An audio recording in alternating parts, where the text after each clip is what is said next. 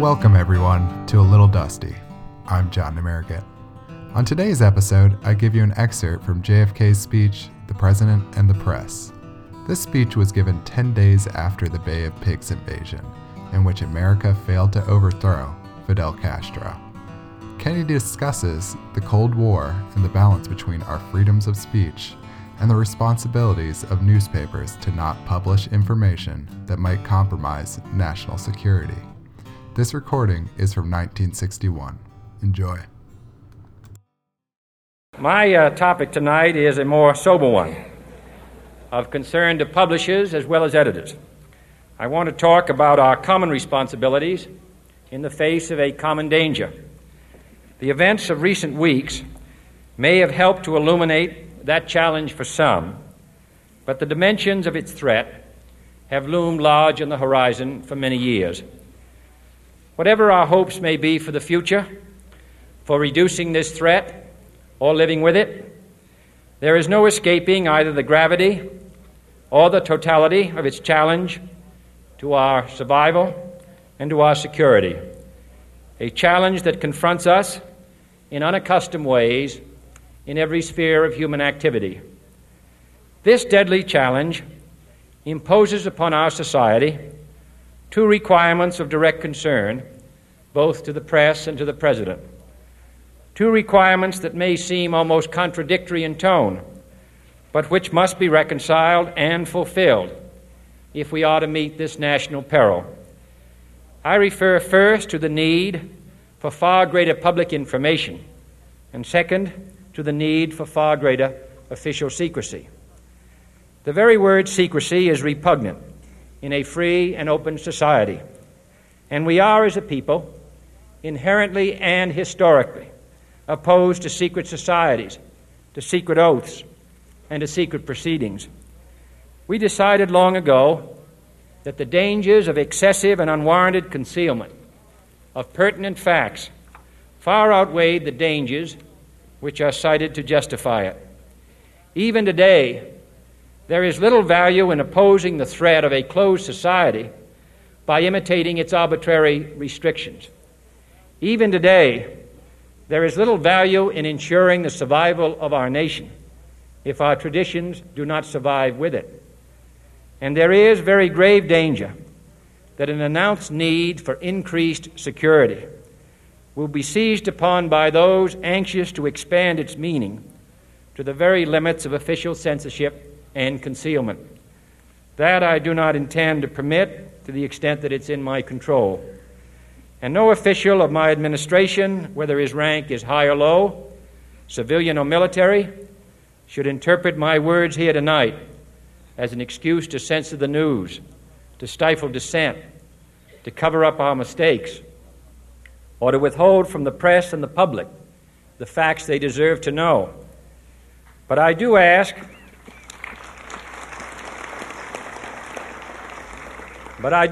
every publisher, every editor, and every newsman in the nation to re-examine his own standards and to recognize the nature of our country's peril. In time of war, the government and the press have customarily joined in an effort based largely on self-discipline to prevent unauthorized disclosures to the enemy.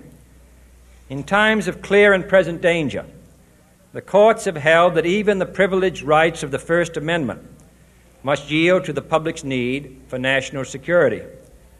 Today, no war has been declared, and however fierce the struggle may be, it may never be declared in the traditional fashion. Our way of life is under attack. Those who make themselves our enemy are advancing around the globe. The survival of our friends is in danger. And yet no war has been declared. No borders have been crossed by marching troops. No missiles have been fired. If the press is awaiting a declaration of war before it imposes the self-discipline of combat conditions, then I can only say that no war ever posed a greater threat to our security. If you are awaiting a finding of clear and present danger, then I can only say that the danger has never been more clear and its presence has never been more imminent. It requires a change in outlook, a change in tactics, a change in missions by the government, by the people, by every businessman or labor leader, and by every newspaper. For we are opposed around the world by a monolithic and ruthless conspiracy that relies primarily on covert means for expanding its sphere of influence, on infiltration instead of invasion, on subversion instead of elections, on intimidation instead of free choice, on guerrillas by night instead of armies by day. It is a system which has conscripted vast human and material resources into the building of a tightly knit, highly efficient machine that combines military, diplomatic, intelligence, economic, scientific, and political operations. Its preparations are concealed, not published. Its mistakes are buried, not headlined. Its dissenters are silenced, not praised. No expenditure is questioned, no rumor is printed, no secret is revealed. It conducts the Cold War, in short, with a wartime discipline no democracy would ever hope or wish to match. Nevertheless, every democracy recognizes the necessary restraints of national security, and the question remains whether those restraints need to be more strictly observed if we are to oppose this kind of attack as well as outright invasion. For the facts of the matter are that this nation's foes have openly boasted of acquiring through our newspapers information they would otherwise hire agents to acquire through theft, bribery, or espionage, that details of this nation's covert preparations to counter the enemy's covert operations have been available to every newspaper reader, friend and foe alike, that the size, the strength, the location, and the nature of our forces and weapons, and our plans and strategy for their use have all been pinpointed in the press and other news media to a degree sufficient to satisfy any foreign power, and that in at least one case, the publication of details concerning a secret mechanism whereby satellites were followed required its alteration at the expense of considerable time and money. The newspapers which printed these stories were loyal, patriotic, responsible, and well-meaning. Had we been engaged in open warfare, they undoubtedly would not have published such items. But in the absence of open warfare, they recognized only the tests of journalism and not the tests of national security. And my question tonight is whether additional tests should not now be adopted. That question is for you alone to answer. No public official should answer it for you. No governmental plan should impose its restraints against your will. But I would be failing in my duty to the nation in considering all of the responsibilities that we now bear and all of the means at hand to meet those responsibilities if I did not commend this problem to your attention and urge its thoughtful consideration. On many earlier occasions I have said, and your newspapers have constantly said, that these are times that appeal to every citizen's sense of sacrifice and self-discipline. They call out to every citizen to weigh his rights and comforts against his obligations to the common good. I cannot now believe that those citizens who serve in the newspaper business consider themselves exempt from that appeal.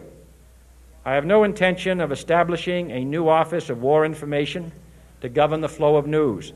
I am not suggesting any new forms of censorship or new types of security classifications. I have no easy answer to the dilemma that I have posed and would not seek to impose it if I had one. But I am asking the members of the newspaper profession and the industry in this country to re-examine their own responsibilities, to consider the degree and the nature of the present danger, and to heed the duty of self-restraint which that danger imposes upon us all. Every newspaper now asks itself, with respect to every story, is it news? All I suggest is that you add the question, is it in the interest of national security? And I hope that every group in America, unions and businessmen and public officials at every level, will ask the same question of their endeavors and subject their actions to this same exacting test. And should the press of America consider and recommend the voluntary assumption of specific new steps or machinery, I can assure you that we will cooperate wholeheartedly with those recommendations. Perhaps there will be no recommendations. Perhaps there is no answer to the dilemma faced by a free and open society in a cold and secret war. In times of peace, any discussion of this subject and any action that results are both painful and without precedent.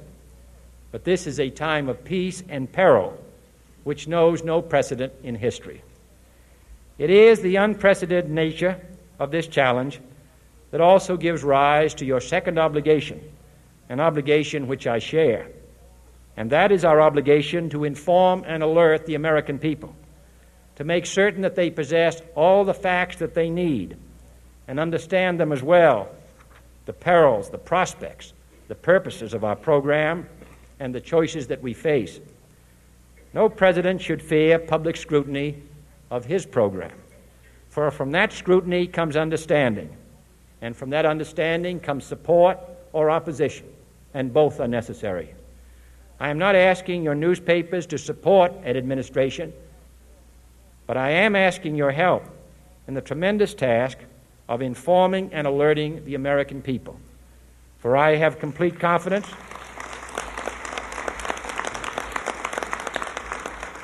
in the response and dedication of our citizens whenever they are fully informed.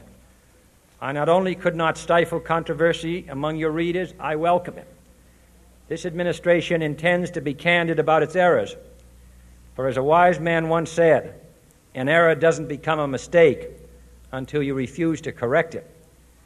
We intend to accept full responsibility for our errors, and we expect you to point them out when we miss them.